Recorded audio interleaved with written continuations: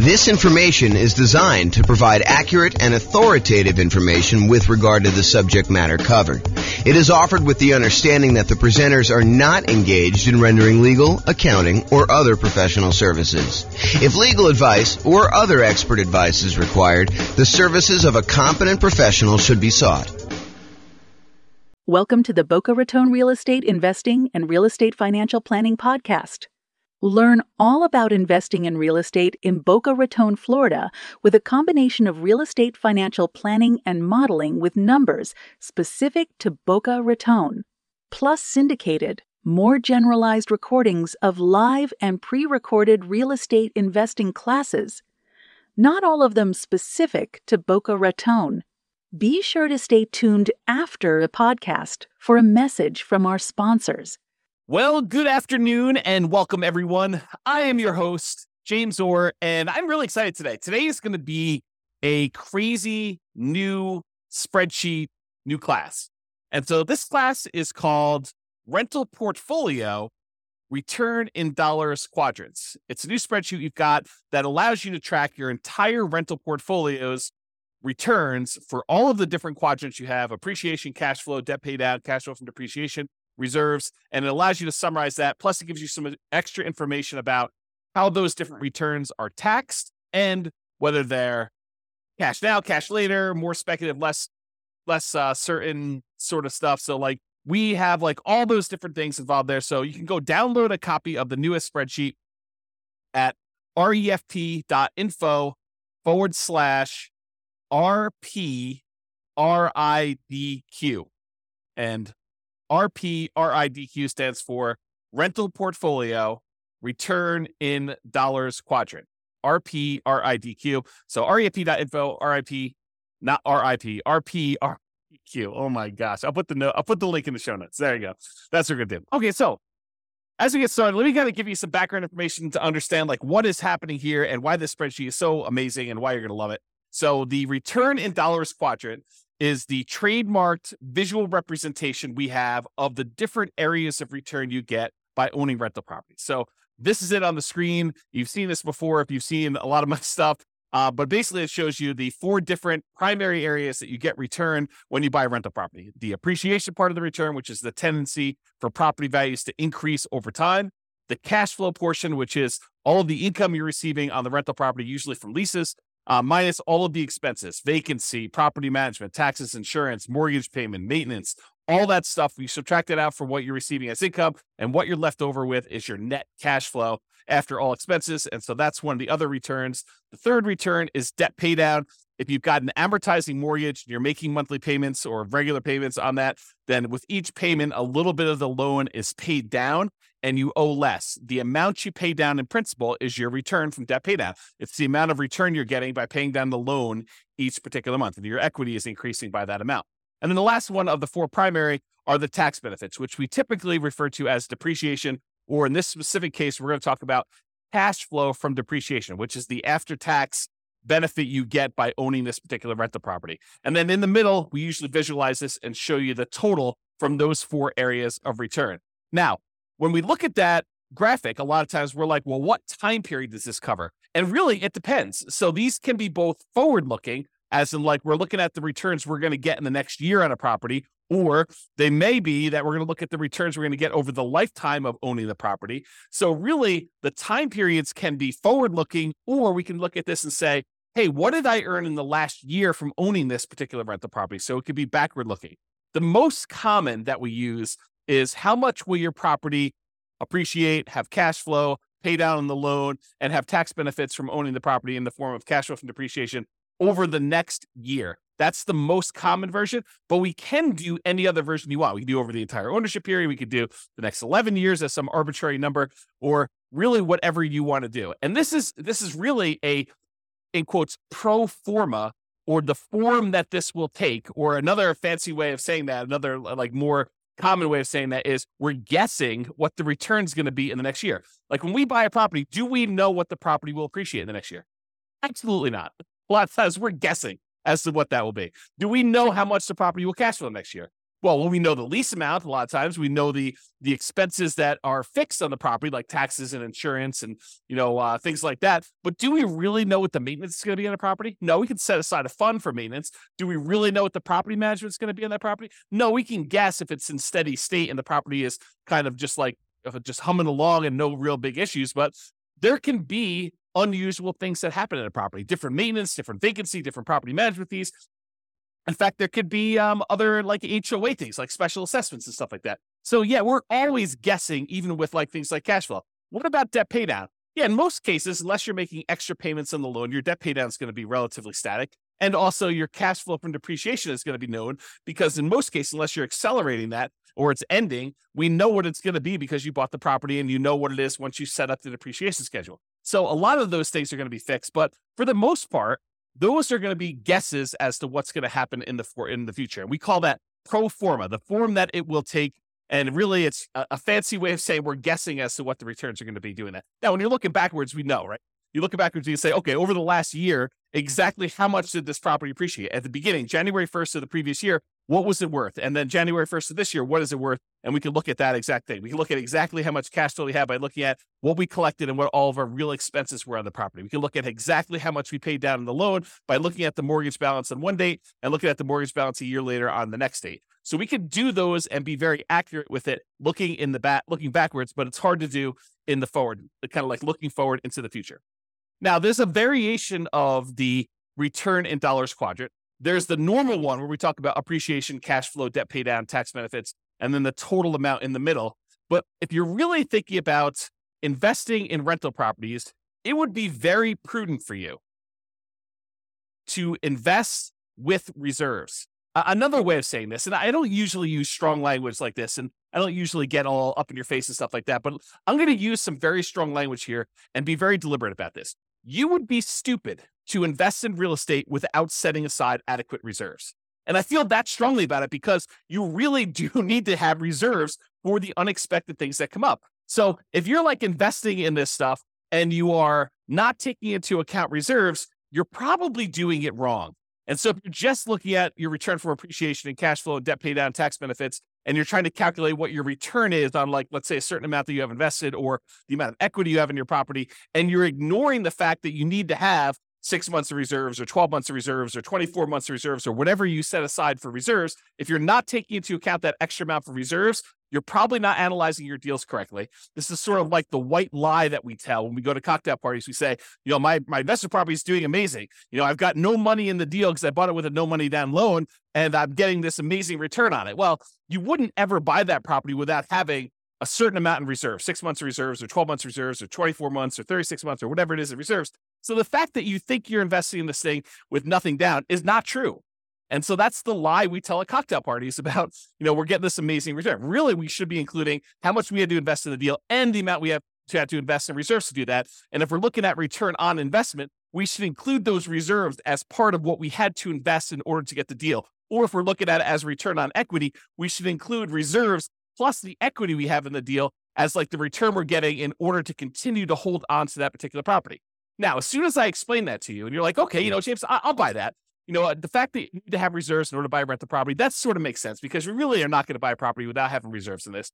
Well, as soon as I tell you that, now you have a certain amount of money you have on reserves, we really should look at what we're earning on those reserves that are sitting on the sideline, whether it's savings accounts or CDs, or if we're going to get really risky and do like stocks or bonds or whatever we're going to do in that thing. We can look at the return we're earning on the reserves as an extra return that we are getting by having this property as well.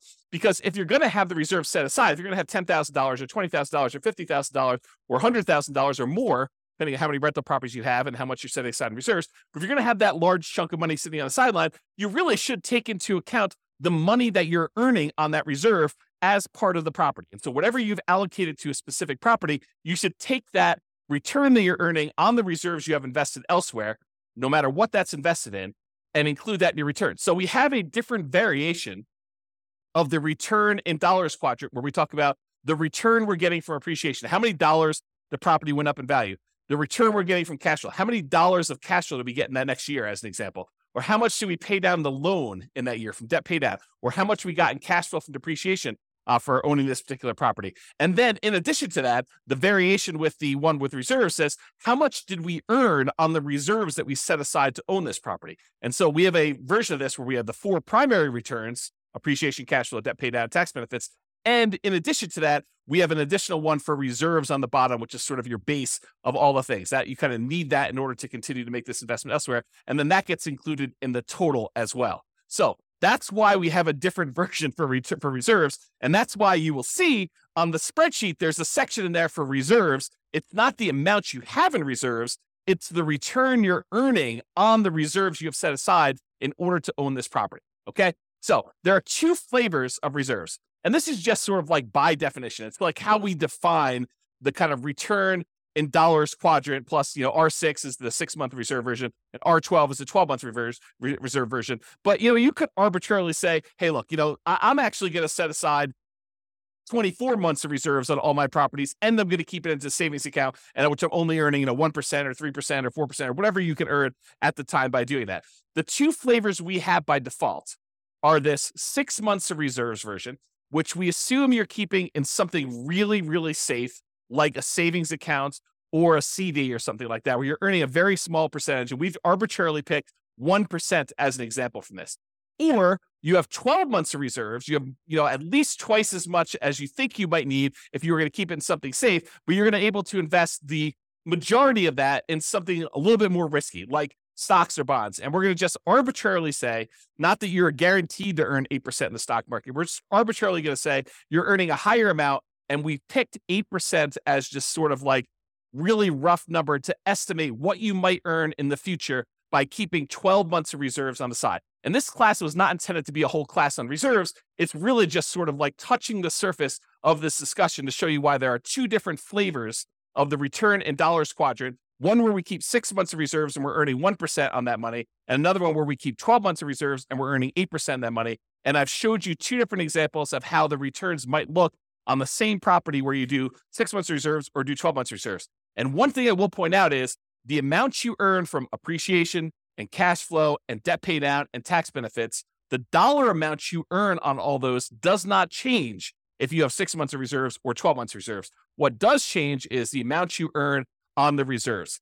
And I'm going to pause for the briefest moment and let my puppy out because he keeps on coming over to me and then he walks over to the door and he's getting to be old. He's like 15 years old. So 1 second.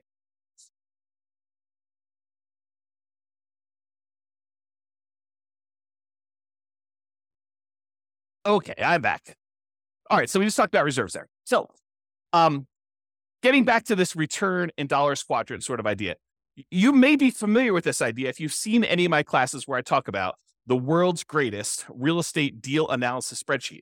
In that spreadsheet, you've seen that when we do the deal analysis, the second chart, the second graphic on the dashboard for doing this is the return in dollars. And we do that for year 1. And in that particular chart, I show you what the return in dollars quadrant is, excluding reserves.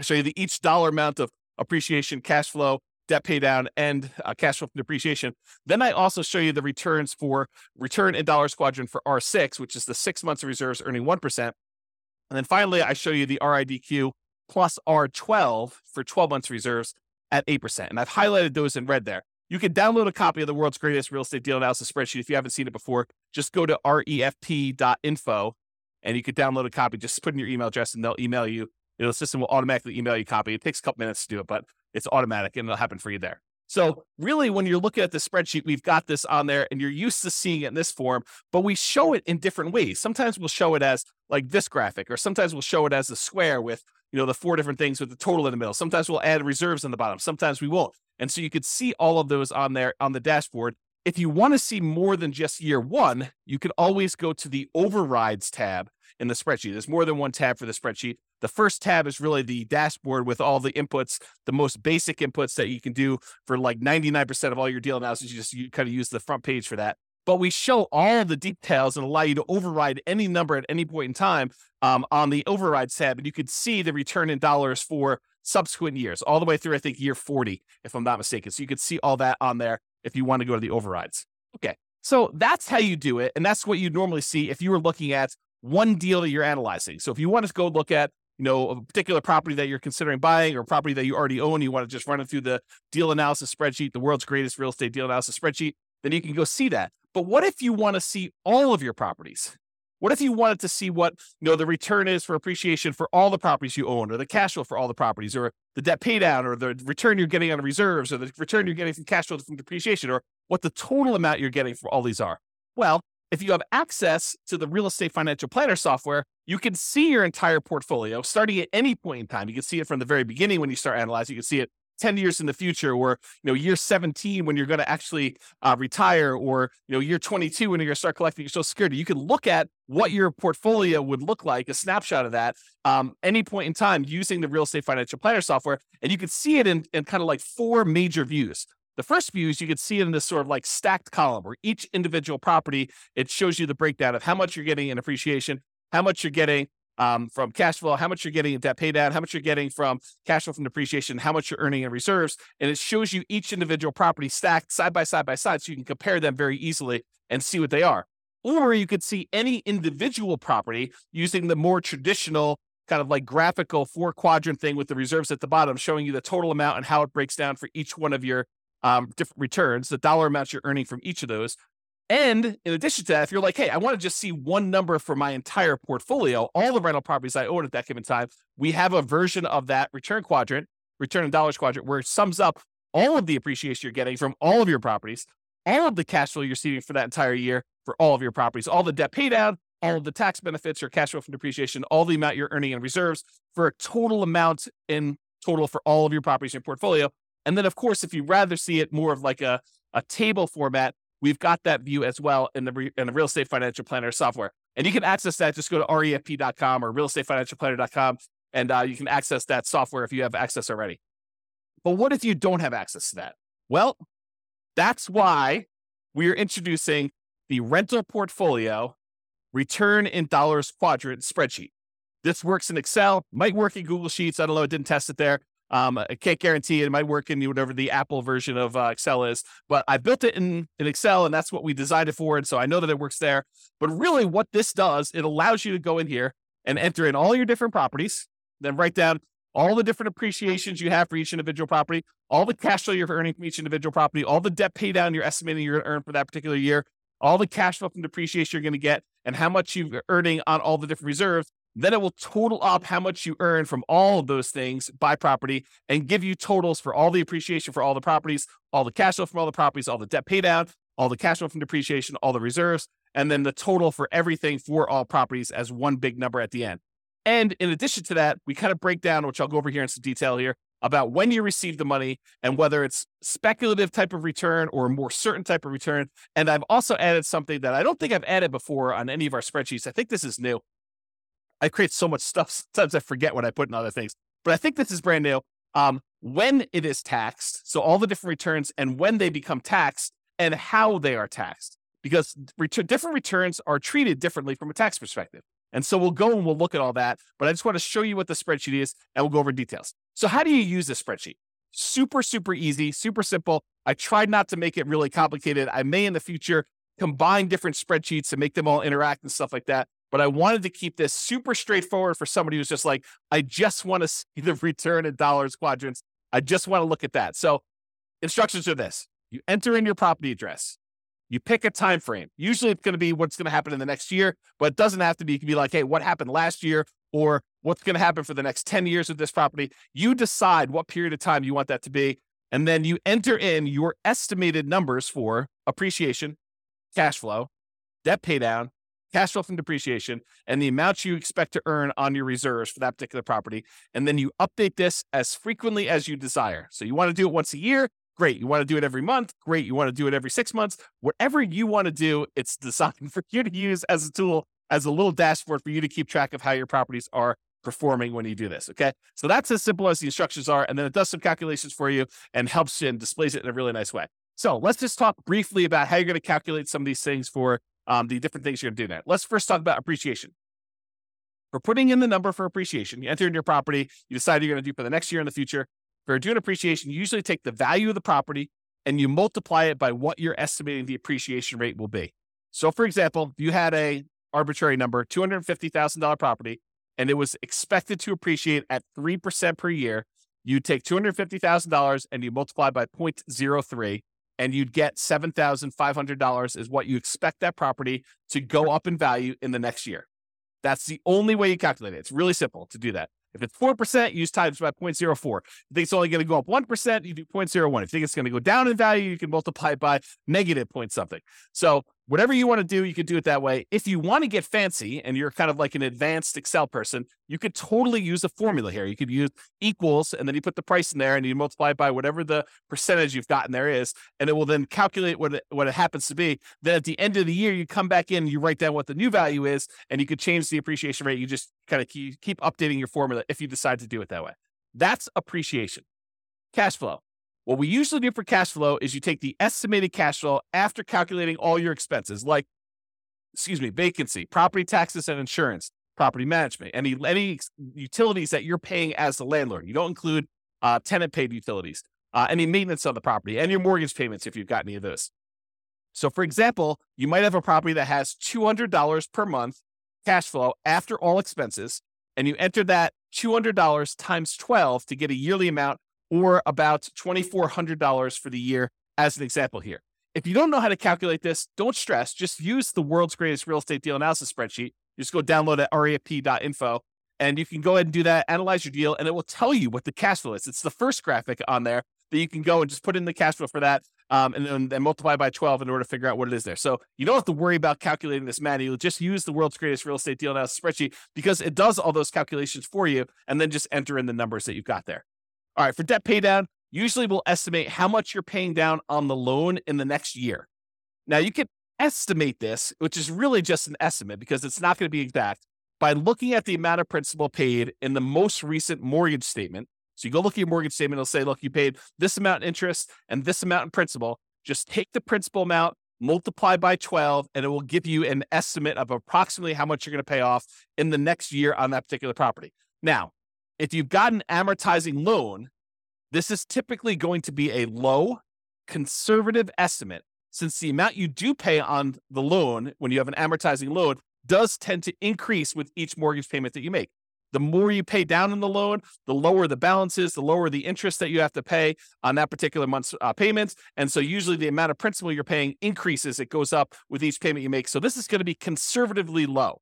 And you can really go look. If you're doing this in reverse, you say, look, what did I do over the last year? You can go look at the last 12 months of mortgage statements and add all those up as to how much you paid in principal if you want to do it that way. For looking into the future, it's close enough if you take the number for the last month and just multiply by 12. Sure, it's going to be off, but it's going to be conservative, and I think that's close enough for what we're doing there. So, for example, if you look at your mortgage statement and it says you paid $100 in principal on your last mortgage payment, just multiply that by 12, get $1,200 in principal for the year, and you enter that dollar amount in there.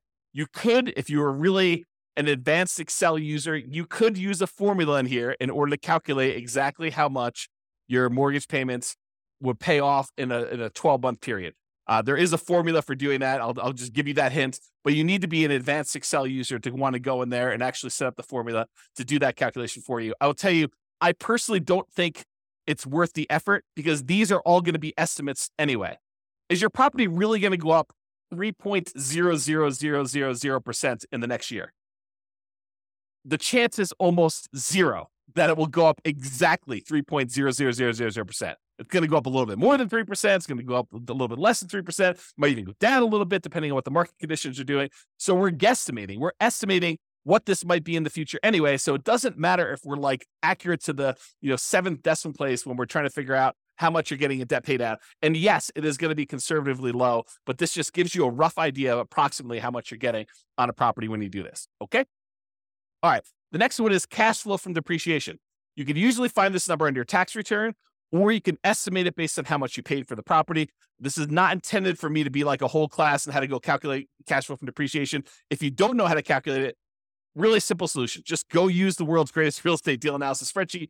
Analyze the deal you've got there. It'll actually estimate what your cash flow from depreciation will be based on what you put in there for the deal analysis, the purchase price, and what percentage of the property is land value, what percentage is the building, and what your estimated effective income tax rate is. It'll do a calculation, estimate what your cash flow from depreciation will be, and just use that. Again, estimate is good enough. We're just kind of getting a rough idea from this stuff. So if you are also, I'll note, if you're doing some type of accelerated depreciation, like you're going to go and itemize, make all the different components in your house. You're going to accelerate your depreciation by moving everything forward to improve your cash flow on your particular property in the short term. Then realize that you might need to adjust these numbers to make it more accurate, but just estimate it, get an idea, and then you can go firm those up later if you need to, or go talk to your CPA if you have a CPA doing your taxes for you. So just do that and realize that depreciation goes away after 27 and a half years on residential properties, unless you've accelerated it and you've got to go up even faster than that. But in most cases, 27 and a half years, it's going to be zero after that. So if you own the property for more than 27 and a half years and been renting it out for that period of time, it's going to be zero for your depreciation number. All right. And this is just another note on this estimating and annualizing. How do you estimate things like cash flow when things are changing in the middle of your year? For example, you're doing this analysis in July. Well, in January, your taxes are probably changing. And there may be a new lease coming on in May, which is going to increase the rents or decrease the rents, depending on what's happening in your marketplace and what you were able to get last time. So you're not going to be able to say my cash flow is $200 a month and multiply by that 12 because it's only an estimate. Because your taxes are going to be different in January, and your May lease is going to come up, and there's all these different things that are happening where things are changing in the math that you're doing to calculate this. Estimating is okay. Don't stress about this. This isn't like precision forecasting to begin with. Your property expenses like maintenance are also likely to change. They're going to be different than what you're estimating anyway. So don't worry about it. Just kind of use some rough numbers. We're trying to get like a ballpark of how well this is doing. Take a month of cash flow, multiply it by 12, and consider that good enough. Is it going to be exact? No. Could you take the extra time to make it more exact by going there and say, well, my taxes are going up in January. Here's what I think they're going to go up to. And so let's go ahead and change, 4 months of the time that I'm doing this to be that. And oh yeah, by the way, the lease is going to renew, and I think I'm going to raise the rents by this amount, and I'm going to do that change. And maintenance, I think on a property this year going to be higher because the tenant's been living in the property rough. And so I've got to estimate that. Sure. Could you go and do that and make it more accurate? Absolutely. Could it be really accurate if you're looking for the last 12 months and kind of doing this in reverse? Absolutely. But for now, just take a number and just estimate and make it accurate.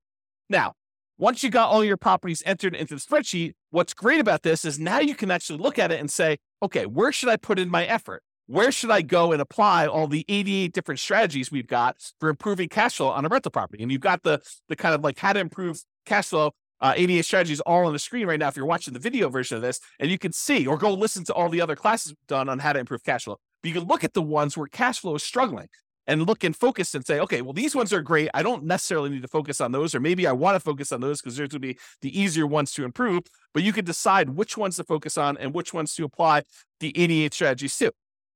Similarly, you can go beyond the 88 strategies to improve cash flow and actually decide to look at where there are opportunities for you to do deal alchemy type stuff. We talk about deal alchemy where we convert appreciation to more cash flow now, or we look at taking, debt pay down and we use that to improve cash flow. You can look at the properties where you have really strong appreciation or debt pay down or other things got going on and how we can manipulate those returns using deal alchemy principles and actually use those to decide to change our returns from one area of return to another. And that's what the deal alchemy classes are all about. It's like manipulating returns and saying, look, cash flow is most important to me. So I want to focus in on cash flow. And I'm willing to trade things like appreciation or debt pay down or the tax benefits or even like the returns you're getting from reserves or whatever you're doing there. And there are different things we can do, different types of strategies we can do in order to improve one return over another, to kind of prioritize different returns and maybe move them in and out and kind of decide what we're going to do there. So use deal alchemy if you're looking at your spreadsheet, the kind of like summary spreadsheet for this class,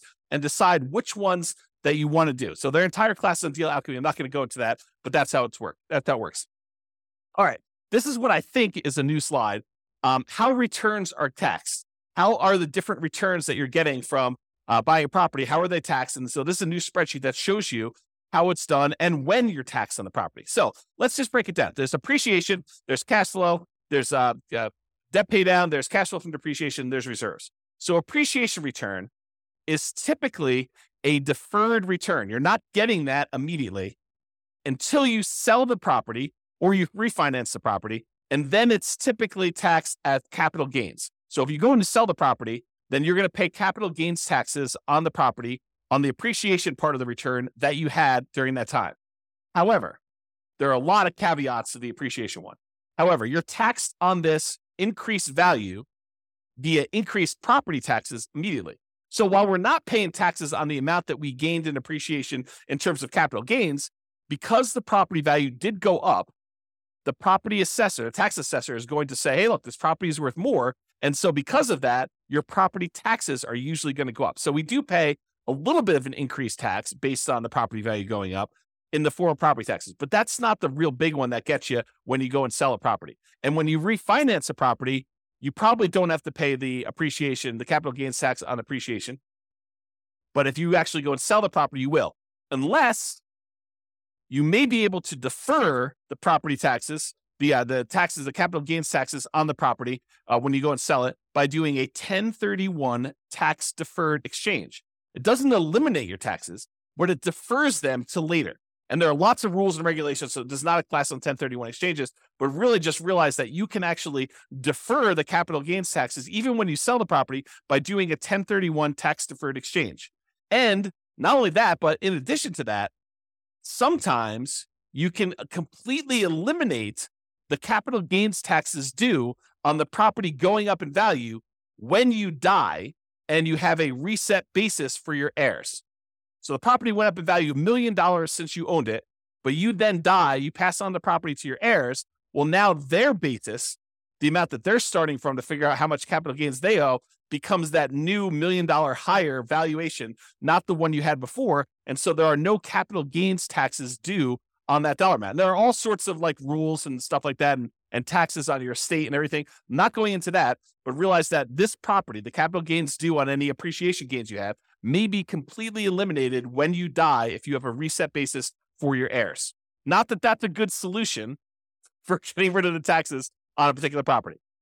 And if you happen to sell the property in less than a year, the appreciation is typically taxed as ordinary income instead of that long-term capital gains that we've been talking about. So there's a lot of like asterisks associated with the appreciation return, but that's the overall idea. It's deferred taxation, and it's typically taxed as capital gains with a lot of like asterisk caveats to those things in there. Let's talk about cash flow now. Cash flow, after all your expenses, is typically taxed as ordinary income in the year that you earn it. So the year that you get that cash flow on the property, you're typically paying taxes on it, and it is typically taxed at an ordinary income tax rate. Debt paydown is typically taxed as an ordinary income in the year that you earn it. So the amount that you pay down that loan, that amount is usually taxed. Okay. It's some people consider it part of the cash flow number, right? Like the amount of money you're getting minus the expenses, because you can only subtract the interest as an expense. You can't subtract the amount you pay in principal. You can't subtract the full mortgage payment. You can only subtract the interest part of the mortgage payment that you're paying. So the amount that you pay down in principal is actually a weird version of cash flow in the sense only of taxation. Okay. So really the amount you pay down in principal on the loan, that is typically taxed as ordinary income in the year that you earned it. Cash flow from depreciation, this is typically applied in the year that you earn it, and it reduces the qualifying ordinary income that you have. So it's a way of reducing the taxes you would need to pay. And there's lots of caveats and exceptions and rules related to this. But generally, certain qualifying income can be reduced by the amount of gross depreciation. And if you figure out how much that gross depreciation was, you multiply it by your tax rate, you could find out how much extra money you have in your pocket at the end of the year by not having to pay those taxes in. And that's what we're calling cash flow from depreciation. It's the dollar amount that you didn't have to pay in taxes by owning this rental property. Okay. And so that's how that is taxed. Usually the year it's earned, and it reduces ordinary income. Now, there is a weird thing also about cash flow from depreciation. And that is, if you don't take it, they assume that you did take it. So it's not like you could just opt out. And if you don't qualify to take it, in many cases, you can hold that over. You can kind of like set it aside and take that deduction later on when you do finally qualify for it. So it's not like once you can't take it in that year, you lose it. You can actually set it aside and kind of like budget for it. Talk to your CPA or tax advisor about how that works for your specific situation. And then finally, the returns from reserves are typically taxed as ordinary income in the year that it was earned. So if you have money in a savings account, or you have money in CDs or the stock market, and you're earning on that particular money, you're getting a return on that, that's typically taxed as ordinary income in the year it's earned. Now, again, seek a professional to verify this for your situation. I am not a tax expert by any stretch of the imagination. I've had zero tax training, but this is just like my knowledge of the topic. So as a starting point for you. All right. Next two things on the spreadsheet. These are like on the bottom here. You can kind of see So it is when is this money received? Not all of the returns you're earning are received immediately. Some of them are received later. Some of them are received like right now in the year that you're earning them. So some returns you receive right away, which we call cash now returns. You get that cash now, so you're earning it right away, is cash flow from the property. The cash flow from depreciation, those tax benefits you get by owning the property, you get that in this year for the taxes that you do. And then also the returns you're getting from reserves. So those are the three areas of returns, the three returns that you get to keep now. You get to earn this year or this month that you get whenever you kind of receive those. It depends on how you structure everything, but really it's like you're not delayed in getting those. Now, some returns you receive when you sell a property or when you refinance a property, we call those cash later returns. And those tend to be appreciation, the tendency for property values to go up over time, and paying down the loan, debt pay down. Really what we're talking about is accessing the equity in your property. When property values go up and you owe and the loan goes down, the amount of equity you have in your property actually increases. And then how do we get at that equity? Usually we get that equity either by selling the property or doing some type of cash out refinance. And so in order to get access to that cash later returns, the equity you built up in the property, you need to wait a while. You need to sell the property or refi it. Okay. So that's when you receive the money. So you can see the total amount for cash flow, total amount for cash flow from depreciation, total amount from reserves. And then it will sum up all those and show you that in this particular example, $12,960 between all three of these returns is how much you're receiving in your returns for cash now. And then a much larger amount is cash later. This is a lot of times why when people talk about real estate, they refer to it as a wealth building asset because a lot of the returns you're earning are cash later returns. You're not getting this in year one unless you're doing some weird deal alchemy where you're able to move the returns from cash later up into the cash now. That's part of what's happening with deal alchemy. You're manipulating the returns like appreciation and debt paid out, and you're deciding to move it into returns like cash flow. And that's how it's think about manipulating it. We're moving it from cash later to cash now. And it's not always a one-to-one trade, as I talk about a lot in deal alchemy. Okay. So you get the idea about when you receive the money. Speculative or certain. So some returns are more speculative, uncertain. They're more market dependent in nature. We don't know really what's going to happen. For example, do we know how much a property is going to go up in value in year one? Absolutely not. It's purely a guess. We think it's going to be 3%, could be 24%, could be negative 24%. We really don't know.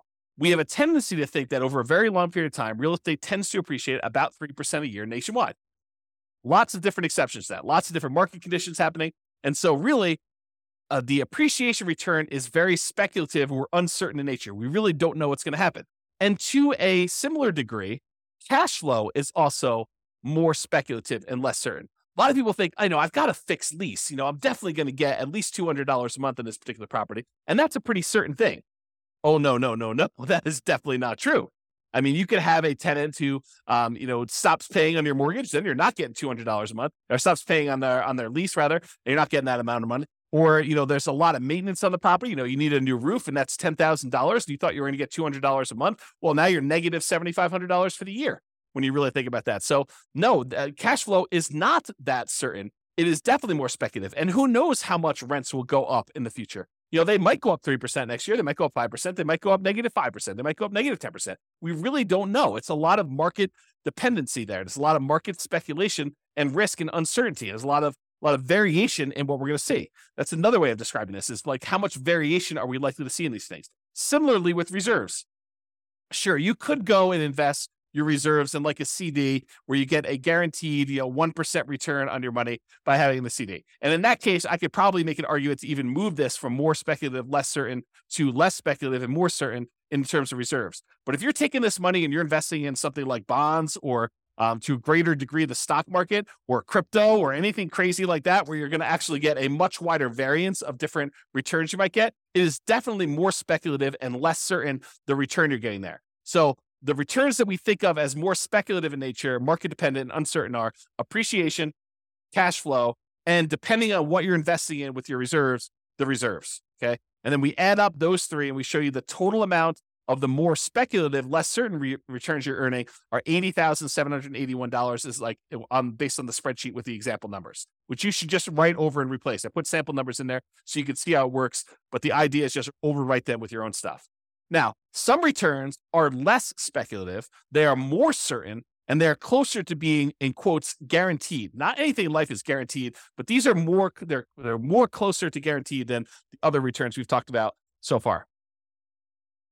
So, for example, debt pay down. The amount you pay down on a loan is contractually determined. So when you get your mortgage on a property, you're agreeing to pay, 360 payments over this time period of this amount. And then you can go look at, well, in payment number 1, this amount of principal is being paid off in payment number 1. If I make the payment in payment number 2 on time, then this amount is being paid off and payment number 3. And so it's pretty much locked in as to what you're going to get. It doesn't matter if property values go up or property values go down or rents go up or rents go down. If you make that mortgage payment as agreed, you're going to get this return from debt pay down. It doesn't matter what the market is doing. It's contractually agreed to between you and the lender as to the amount you're getting from debt pay down. Can you choose to pay more? Sure. Can you choose to not make your mortgage payment and then you're not actually making a thing and you're not going to get that return? Absolutely. So it's not guaranteed and like it's guaranteed. It's like if you're making payments as agreed, you're very likely to get that particular return from debt pay down because it's a contract between you and the lender with certain terms as to how that's all going to work. The next one is cash flow from depreciation. This is based on tax law. So if you buy a property and the value of the land is subtracted out, and you just have the value of the building and you divide by 27.5 years, that is the dollar amount of gross depreciation you are likely to get by owning that particular rental property. It doesn't matter if the market is up, doesn't matter if the market is down, unless they change the tax law and it is retroactive so that it changes like things you had in place from before, you are getting this return from cash flow from depreciation. So that is why it's less speculative and more certain. And we already talked about this example, but if you're investing your reserves in something, it can move from being more speculative, less certain, like if you're investing in stocks, or it could be less speculative, more certain if you're investing in something with like a fixed, quote, guaranteed rate of return, like a CD. Okay. And so that's why that can move back and forth.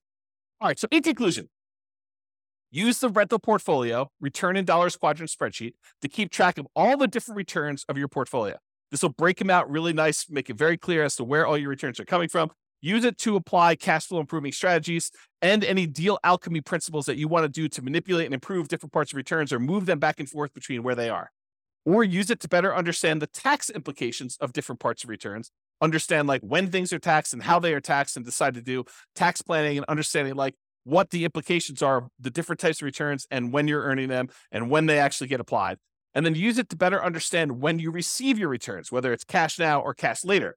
And then use it to better understand the speculative, certain nature of different returns. Which ones are really market dependent and are likely to be wide variance, and which ones are more consistent, more solid, and less likely to change over time, like the debt pay down portion and your cash flow from depreciation as examples there.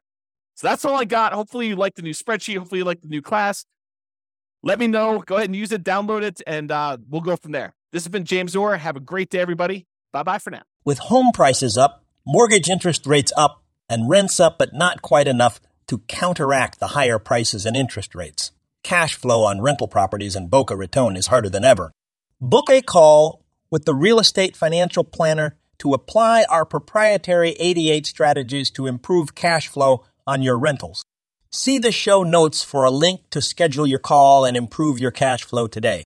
If you're a real estate agent, lender, or professional in Boca Raton that wants to help our real estate investor listeners, consider reaching out to learn about collaboration opportunities with this podcast. We'd love to add more value to our listeners by having you assist our investors buy, sell, and finance their real estate investments. See the show notes to schedule a call to discuss collaboration opportunities